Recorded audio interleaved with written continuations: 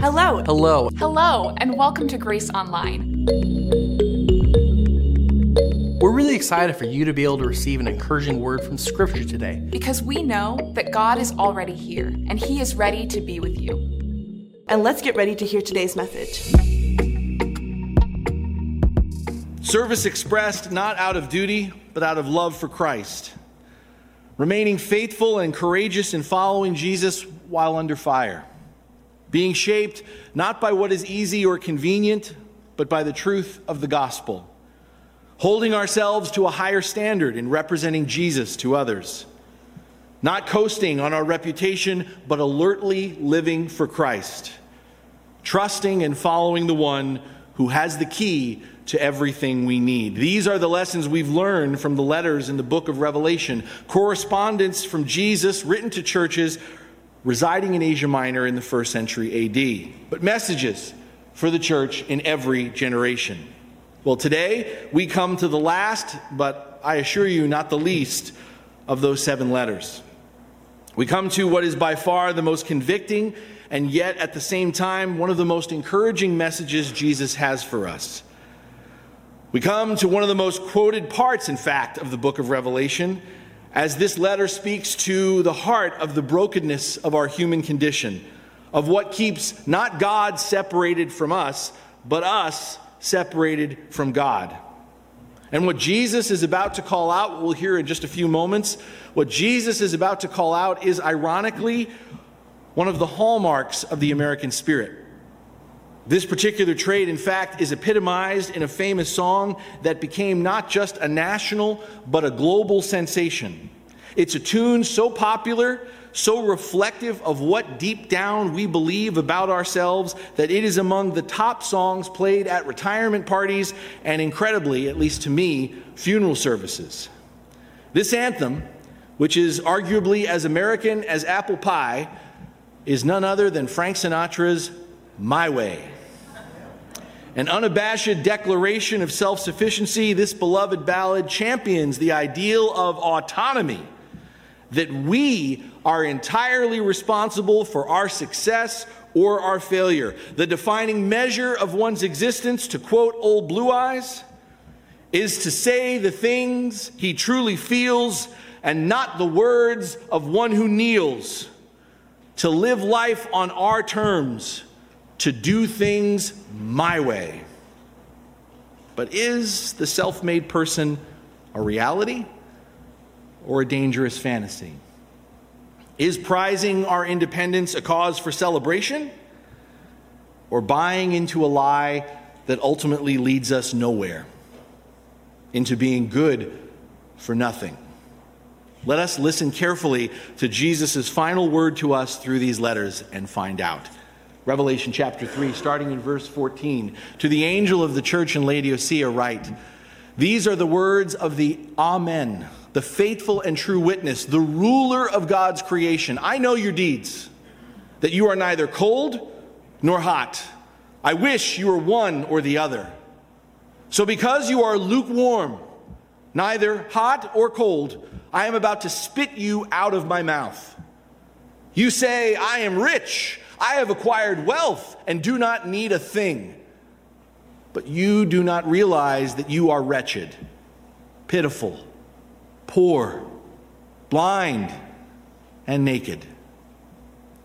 I counsel you to buy from me gold refined in the fire, so you can become rich, and white clothes to wear, so you can cover your shameful nakedness, and salve to put on your eyes, so you can see. Those whom I love, I rebuke and discipline. So be earnest and repent. Here I am. I stand at the door and knock. If anyone hears my voice and opens the door, I will come in and eat with that person, and they with me.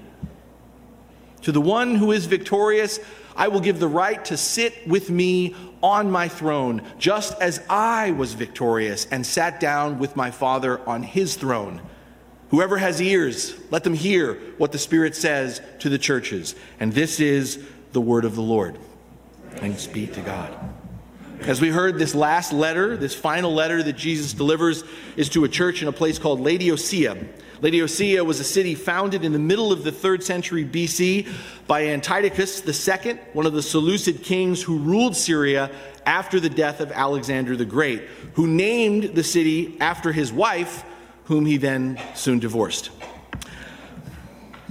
One of a triangle of sister cities situated in a rich, fertile valley that was nurtured by the Lycus River, Laodicea was surrounded by the city of Hierapolis across the river to the north, and Colossae to the southeast, about 10 miles up the river. Built on the borders of Phrygia, the city was situated at the intersection of the main east-west and north-south highways and served as what many historians have called a knot in the road system, controlling all the commerce that flowed down the river valley all the way to the coast of the Aegean Sea. And in large part because of that location, all the trade and commerce, Laodicea, the wealth of Laodicea was almost beyond description. In fact, by the 1st century, Laodicea had become the heart of the banking industry in that part of the known world. Beyond banking, the city also cashed in on its lucrative textile production, as the Lycus Valley proved to be good for grazing sheep. And having perfected breeding these sheep that had a distinctive shiny black wool, the Laodiceans took this wool and fabricated it into a kind of tunic that became all the rage, fashionable in the region. Laodicea also profited from its world-renowned medical school, particularly heralded for its compound medicines that treated various kinds of diseases. But one specific medicinal product held in high demand that might spark some interest in light of this letter was an eye salve made from a Phrygian powder that was reputed to relieve and heal weak and failing vision. And it's in this backdrop, so rich, so opulent, so reliant and proud of their agricultural, their financial and commercial prosperity, that the citizens of Laodicea in 60 AD, they were so well-to-do that when a great earthquake devastated several cities in the region in 60 AD, whereas others sought help from the Roman Senate to rebuild other cities, the Laodiceans said proudly, "No thank you," and refused any offer of financial assistance, choosing instead to do it their way, to rebuild out of their own fortunes. And so the city of Laodicea rose again from its ruins, more beautiful than ever, with not one trace of outside assistance. And in the midst of all this affluence and splendor was the church of Laodicea. Now, we're not told in the Bible who founded this community of faith, but from textual evidence in the New Testament, it's likely that one of the Apostle Paul's disciples, Epaphras, planted it. After all, from what we have in the scriptures, it appears Paul, when he came to Asia Minor, didn't get much beyond the city of Ephesus. On the other hand, Epaphras is identified as the leader and likely founder of the church in Colossae in the letter to the Colossians. And that city, Colossae, as we just heard moments ago, was one of Laodicea's sister cities. So given their close proximity to each other, it's feasible that Epaphras planted the church in Laodicea as well. In fact, if you go back and read the letter to the Colossians, you go to the end, Paul specifically tells the congregation in Colossae and Laodicea to exchange and read the letters that he's written to both of them. But that's all then. This is now. In this letter, addressed to the church in Laodicea by Jesus, in assessing their deeds, as you heard, gives them no word of affirmation or praise. Not a one. All Jesus has to offer them is his frank evaluation that they are neither cold nor hot in their relationship to him. And in the same breath as Jesus wishes aloud that they would be either one or the other, cold again or hot, Christ accuses them of being lukewarm. Now, as always in these letters, as we've hopefully noticed by now, the palpable imagery that Jesus uses to deliver his message is often shaped by the culture or the geography of the region. And here again, we have no exception. Remember how the city of Laodicea was bordered on the north, roughly 6 miles away, by the city of Hierapolis. Well, Hierapolis was a city famous for its hot springs. Those hot springs, bearing a high mineral content, were valued for their therapeutic qualities. People from all over Asia flocked to the baths of Hierapolis for healing. Meanwhile, the other sister city to the southeast of Laodicea, again, was the city of Colossae. Well, Colossae was tucked into the foot of a mountain. and the cold, steady stream of the runoff water from the mountain poured down to provide the city with cold, clear, refreshing water. And in between these two cities was Laodicea, a city, despite all it had going for it, that lacked its own natural source of water and had perpetual problems with the water supply it had piped in from the mountains to the south. After coming 6 miles through an aqueduct, the water arrived in Laodicea lukewarm, with a gritty concentration of calcium carbonate. All of which means that the waters of Laodicea were tepid, unclean, barely drinkable, more than likely to make one vomit. And in fact, a better translation of how Jesus describes his response to the lukewarmness of the Laodicean Christians captures this very sentiment. Because contrary to what we read in English, and I guess someone didn't want to offend anybody, but contrary to what we read in English, in the original Greek, Jesus doesn't politely suggest he's going to spit the church of Laodicea out of his mouth. No, Christ's reaction is in fact much more visceral. Much like the water of the city, the Laodicean church is so lukewarm, it's enough to make Jesus sick and cause him to throw up, to suddenly hurl them from his mouth. We need to be clear exactly what Jesus' critique is here. Because a common misunderstanding of this passage is Jesus wants us to be for him or against him, and not just sitting on the fence. Whole, cold, and hot, as we often use these terms today, are viewed as polar opposites in terms of this passage. Either we have a passionate commitment for Jesus or a passionate commitment against Christ. Because of our modern tendency, again, to frame our feelings towards people and situations based on our temperature setting, we're either hot and cold about it.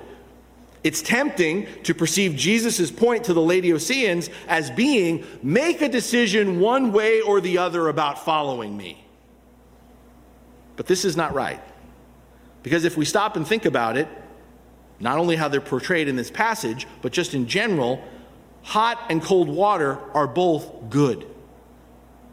When we're sweating and thirsty from exercise or, say, doing manual labor, some cold water is refreshing. It's like a tonic to our bodies. And similarly, when we're chilled, right, or need to relax and soothe our sore, aching muscles, a hot bath is luxurious. A spot of hot tea or coffee can warm us up. Hot water can heal. Cold water can refresh. Both have value. Both serve a meaningful purpose. Lukewarm water, on the other hand, is useless. It doesn't satisfy. It doesn't soothe. Lukewarm water, if you've ever had some, is nasty. Receiving lukewarm water doesn't make us want more. It makes us gag. It makes us want to get the taste of it out of our mouths. So Jesus is not presenting two extremes on a continuum here. Being hot, on fire for Jesus versus being cold, aloof, and opposed to Christ. And somehow stuck in the middle of some indecisive, wishy-washy place. The point is not any decision is better than no decision for Christ, therefore pick a side. No, the Hierapolis hot springs and Colossae's cold mountain water were both beneficial. The lukewarm water of Laodicea, on the other hand, had no value. It served no purpose other than to make people, including Jesus, sick. The problem, beloved, the problem in the Laodicean church is not one of indifference. The problem is not one of indifference. The problem in the Laodicean church is one of complacency. Being self-satisfied, perceiving themselves as self-sufficient. That this is the attitude of those in the Laodicean church, self-satisfied and self-sufficient, is evidenced as Jesus parrots back the prevailing mindset in the church. You heard it. Apparently the Laodicean Christians view themselves as rich, prosperous enough from their own wealth and resources that they believe they've earned and acquired, and therefore they don't need anything or anyone, including Jesus. In a city that prided itself on its riches, its prestige, and doing things their way, the church in Laodicea had metaphorically drunk the water. But just as the water of the city proved to literally be sickening, Jesus here exposes the distasteful reality of the congregation in Laodicea. Christ, who sees us. Man, we've learned that through these 7 letters, I hope. Christ who sees us, not as we pretend to be. Christ who sees us, not as we try to appear to others. Christ who sees us, not as we attempt to fool ourselves into believing we look like. Christ who sees us as we are, holds up a mirror, a sobering mirror which reflects our wretched and pitiful state. The wretched and pitiful state of the Christians in Laodicea, because regardless of all the vast financial capital that surrounds them, Jesus audits the Christians in Laodicea as in fact being poor, bankrupt, as for treasure that lasts, that endures in the kingdom of God. Despite boasting medicinal powers to restore failing physical sight, Jesus diagnoses the Laodicean Christians as only being able to see as far as their physical eyes allow, that they are blind. They are blind as to their vulnerability to the spiritual dangers before them.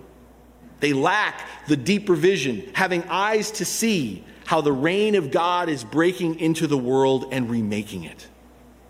And even though the residents of this city is known for its textile industry and high fashion, according to Jesus, the emperor has no clothes in the city of Laodicea, as they are naked, exposed, and without any righteousness of their own by which to clothe themselves before God without guilt or shame.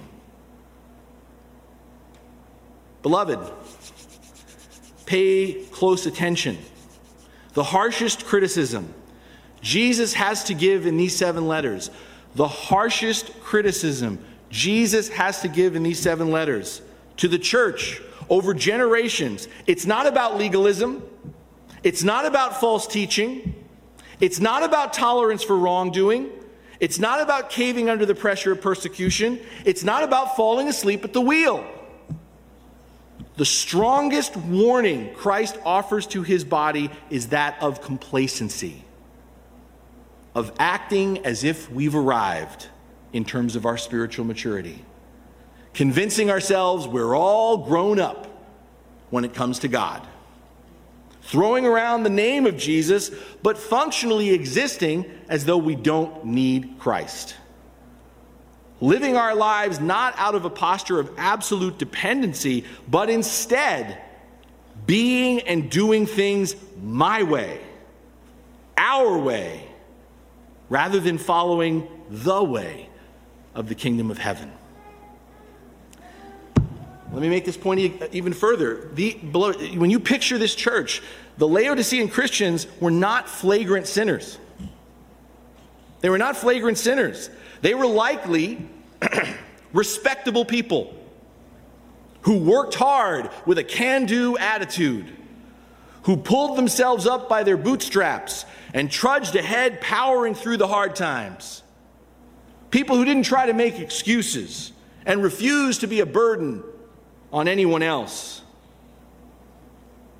But somewhere along the way, in the abundance of all their material and economic resources, in their ongoing reputation for success, they became self-deluded. They became self-deceived and forgot, or perhaps simply ignored, the reality of our human condition. That we are not self-made. We are not self-made. We are not independent or autonomous. That everything we have and all that we are, that everything does not depend on us. That Jesus doesn't live for us, but we live thanks to Christ. That apart from the grace of God, we are poor. We are blind. We are naked. Is that how we perceive ourselves, church? Is that how we see ourselves? Do we perceive ourselves as poor, blind, and naked without Jesus? Do we embrace the reflection we are given in Christ's mirror of being poor, blind, and naked before God? Or are we more intoxicated, punch drunk in love, with the myth of our self-sufficiency, the fool's gold of our prized independence? Answer those questions. Let us answer those questions not by merely professing what we believe. Let's allow the practicality of how we live, and I encourage you to be reflecting right now on the practicality, day in, day out, of how you live. How does the practicality of how we live speak to from where and in whom our true faith lies? Do we carry ourselves before others? Not when we're at church. Never at church, right? But do we carry ourselves before others as being fiercely independent? Badge of honor. Nobody tells me, I tell them. I am the one who makes the rules. I am the one who decides my fate. Do we pride ourselves before others as being fiercely independent, entirely self-reliant? I don't ask for help. I give help. I'm in nobody's debt. I don't owe anybody, nobody, nothing. Do we pride ourselves before others as fiercely independent and entirely self-reliant? Are we always speaking, hear yourself, are we always speaking of our motivation, our success, our achievements, our opinions, our rights? When's the last time? When's the last time we publicly, out loud, not just with what we say, but in how we act? When's the last time publicly, out loud, we gave the glory to God? We gave the glory to God in Christ for who we are. We gave the glory to God in Christ for where we find ourselves. How do we view ourselves? How do we look at ourselves? Are we possessed by a wonderful self-image? Driven by the power within me? Or do we find our identity in the image of God? The person of Jesus, compelled by the power of the Spirit to become who we were created to be in Christ. Are being needy and helpless fundamental flaws that we need to stamp out within us? Or are being needy and helpless the daily posture we're adopting in order to stay centered, to remain rooted, to keep learning and growing thanks to Jesus? I'm going to challenge us as parents, grandparents, aunts, and uncles to show you the reality of how far we are from what is here. We pride ourselves.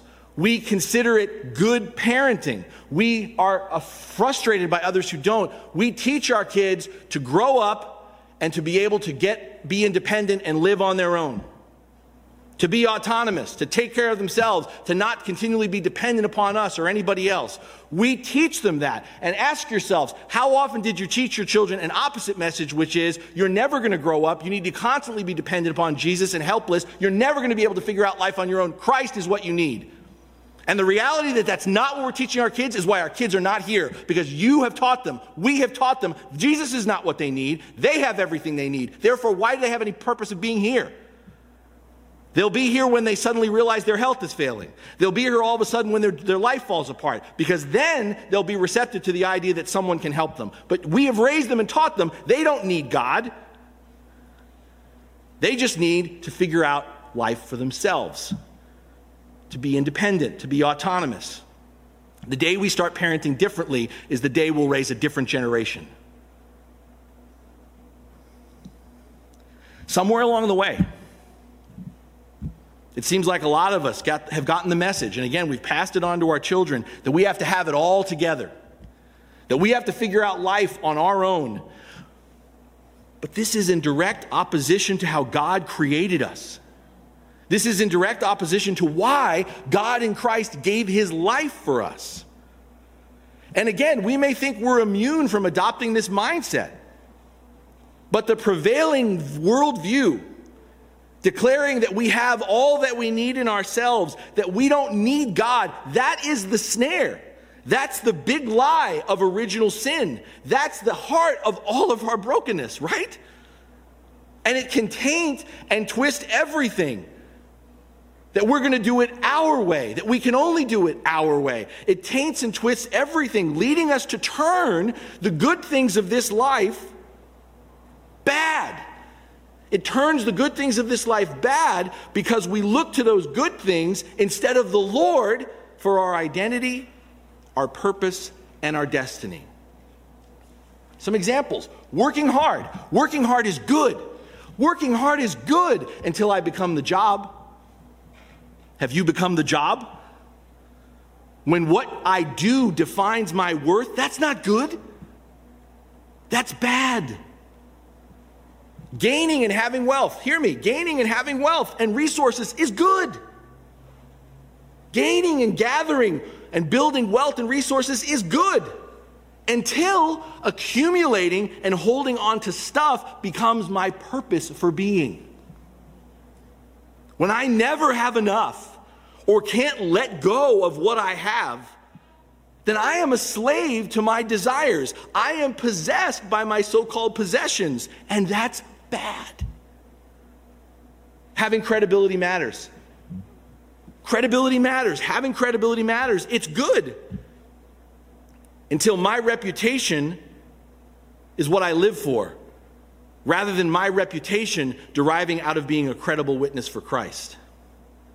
When what others say or think about me is solely what drives me, do you like me? Am I good enough? Am I doing a good job? Am I successful enough? Are you proud of me? When what others say or think about me is solely what drives me, then my destiny is one of continued insecurity.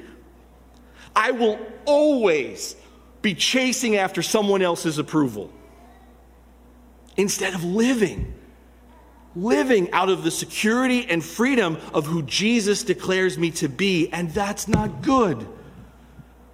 That's bad. When all our sense of worth, belonging, and arrival are measured by what we have, by what we gain, by what we achieve, by what others say about us, we will always end up coming up short. Full, but never content. Having so much, but never enough. And in the end, when we stand before God, we will possess nothing. We will possess nothing other than what God has given us, provided we've had the good sense to take what He's offering, living not our way, but His. You see, you got to read the whole letter, because what's crazy and awesome at the same time is all is not lost, even for a self-satisfied community like Laodicea. All is not lost, and that means all is not lost for any of us. We are never lost, no matter how self-made we may persist in trying to be. Jesus says it plainly. He confronts us because He cares for us. Jesus corrects us because Jesus desires the best for us. If someone doesn't love us, they don't care if we wreck our lives. But even though we've hardened our hearts to Christ, Jesus stands at the door of our complacency, the house we try to build on our own foundation, that sandcastle of which we think we are king. Jesus stands at the door and knocks. Standing forever before the threshold of our lives is Jesus, the Amen. Jesus, the Amen. Amen, more than a word of affirmation that means indeed, or truly, or let it be so. More than a word that we end casually at the end of every prayer. Jesus is the Amen. The Word made flesh, the epitome of the binding certainty of God's yes for us. That's why I love that praise song. All God's promises to us are yes and amen. And Jesus is that yes and amen. The guarantor of the divine promises of forgiveness, healing, redemption, and eternal life. That amen is knocking on your door. The one who persistently knocks on the entryway to our minds and hearts is the faithful and true witness. Jesus is the real deal, people, the genuine article. Some witnesses may tell the truth, but they won't tell it faithfully. And some might be faithful, but not tell the truth all the time. But through His life, death, and resurrection, and ongoing presence through the Holy Spirit, Jesus always tells it like it is. But Christ doesn't just reveal the truth of who we are and who God is. Christ also uniquely leads us into the truth. The truth of God's desires and plans for us. The truth of who we can become thanks to the gospel. This Jesus who just keeps knocking, who refuses to kick in the door that separates us from him, and yet patiently and persistently knocks until we answer. And when we ask, who is it? Declares himself to be the ruler of God's creation. The word translated ruler is from the Greek arche, and it conveys this idea that Jesus, as being the ruler of all creation, is more than the first in a sequence, that Jesus is the first cause, the origin of the sequence. In other words, the one who is knocking on our door is the architect and the landlord, the source, the reason, the pattern for all life, both in the beginning and once again through the new beginning of his resurrection. And Jesus is not just calling us to answer the door, but to come out of the tomb, to come out of the cocoon of our perceived self-sufficiency and truly live. Do you hear it? Take heed. Take heed before you answer that door. Take heed, because Jesus is not merely asking admission into our lives. Jesus is not asking to come and stay as a house guest. Jesus intends an occupation. You answer that door. Jesus intends to fully and completely dwell with us, to overtake, to overturn, to ultimately transform our lives. Beloved, hear me. All are invited. All are invited. Christ welcomes anyone to let him in. But opening the door to Jesus isn't for everyone. Opening the door to Jesus isn't for everyone.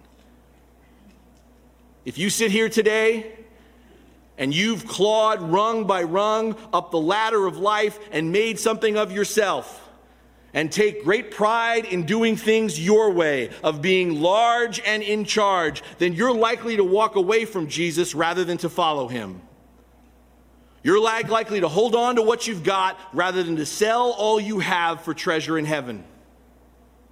If you sit here today and you look down your nose at others, if you look at the world around you and perceive a mass of good-for-nothings, people who don't work as hard as you do, who don't deserve what you believed you've earned, if you balk at the notion of being privileged, then the grace of Jesus Christ is going to be meaningless, worthless to you. The grace of Jesus Christ, whether you admit it or not, will be more like a crutch, a handout, something for those who can't help themselves. And as you sit here today and maybe think about the empire you claim, no matter what the size or scope of your reach and influence, if you've walled yourself in, if you've insulated yourself with comfort and convenience from all the troubles of this life, so that you don't have to rub shoulders with those who could use a helping hand, a shoulder to cry on, a listening ear, a whispered prayer, an act of kindness, if you've cut yourself off from the world, then beloved, I'm sorry to tell you, you've already decided to break the greatest commandment of the kingdom of God. Not to love God by loving your neighbor as yourself. And you're doing it all for the sake of building and fortifying your own castle, your own kingdom. And once again, if you sit here today and you're so busy admiring the person you see in the mirror, patting yourself on the back for the size of your moral bank account, discriminately lending aid and support to others out of the wealth of your piety and righteousness, fitting yourself for a homemade halo, then let's get real. You're not going to celebrate when Jesus doesn't give those miserable, rotten failures what they deserve. You're going to be offended. You're going to try to bar the door rather than let it be opened by Christ for all the prodigals who are finally coming home. Following Jesus isn't for everyone. Following Jesus isn't for anyone who insists on doing life their way. But if we are willing to admit our poverty, if we are willing to admit that apart from Christ we don't have anything, that apart from Jesus we can do nothing, if we are willing to admit our poverty, then the God who in Christ, though he was rich and for our sake became poor, this God will extend to us gold.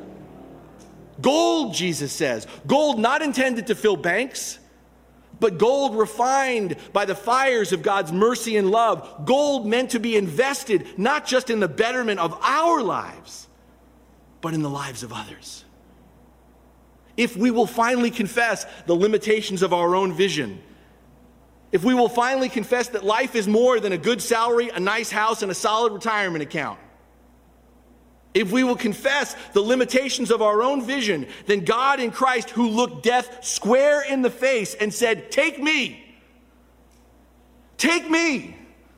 so that he might take us in his arms beyond the limits of our fears, our failures, and even our mortality. This same Jesus will open our eyes to see everlasting promise and eternal possibilities that are more than we could ever imagine or hope for. If we are willing to at last stop playing dress up and cover our brokenness, trying to hide our guilt and our shame with the threadbare costumes of our presumed power and authority, if we are willing to stop playing dress up and instead willing to acknowledge that we come into this world naked and we pretty much leave it the same way, then the God who in Christ, who knew no sin but became sin for us, will cover us with the robes of forgiveness and salvation that will never wear out or fade away. This last letter, which begins with the harshest words of the seven, ends with the most beautiful invitation of them all. As Jesus, did you catch this? Playfully invites us to buy from him instead of trying to keep cashing in on our own efforts. It's tongue-in-cheek because we can't buy from Jesus what we can't afford by ourselves. We can't purchase from Christ what Christ gives us freely. It's funny. It's supposed to be funny. God's riches only come by the grace of Jesus. It's the grace of Jesus which gives we who are poor the ability to become rich. The ability to buy, not to earn or achieve, but to trade our self-sufficiency for the sufficiency of Christ.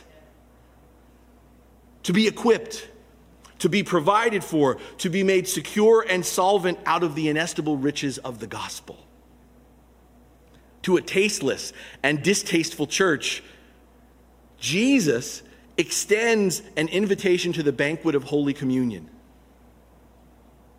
As he keeps knocking, Jesus beckons us, we who have been complacent, who are full of ourselves, to earnestly repent now and to open the door and be filled anew with the Word and the Spirit. Jesus invites us to dine with him, to put our feet under his table, to open our hands for the bread and the wine that only Christ can provide to us, to share the spiritual food and sustenance that only Jesus can give. And that's why every Sunday we come to the table of Christ. And every Sunday we come to the table of Christ with the same promise Jesus offers to the church at Laodicea. That if we keep relying solely on him rather than ourselves, if we bring all our hunger, all our thirst, all our fears and our doubts to Christ alone, we will be satisfied. Because as Jesus promises, one day, our continued fellowship with him at the table will lead us astoundingly, incredibly, to be lifted up and sit with Christ on his throne. On his throne.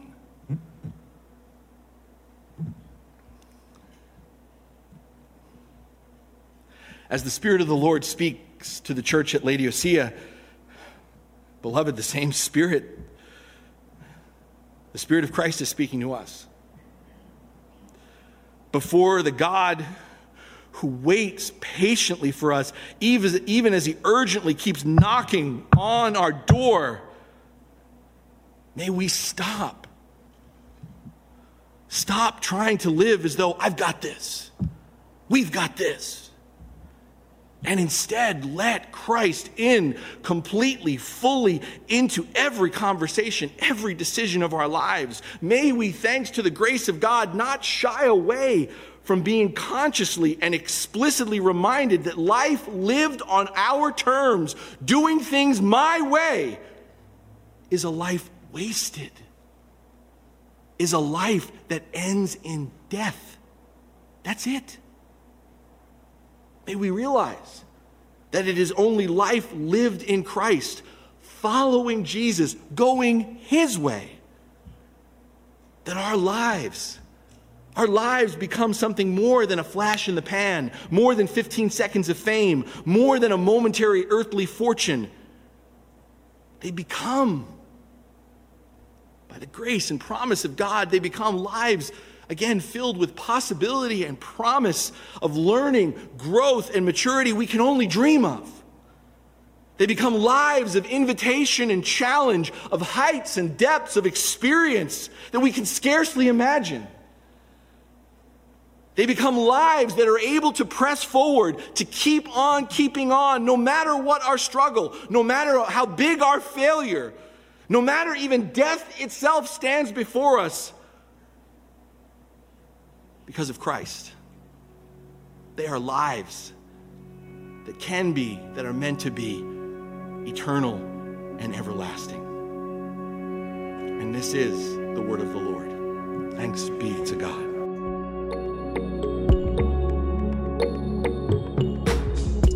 If you'd like more information about our church, please visit us online at gracehb.org.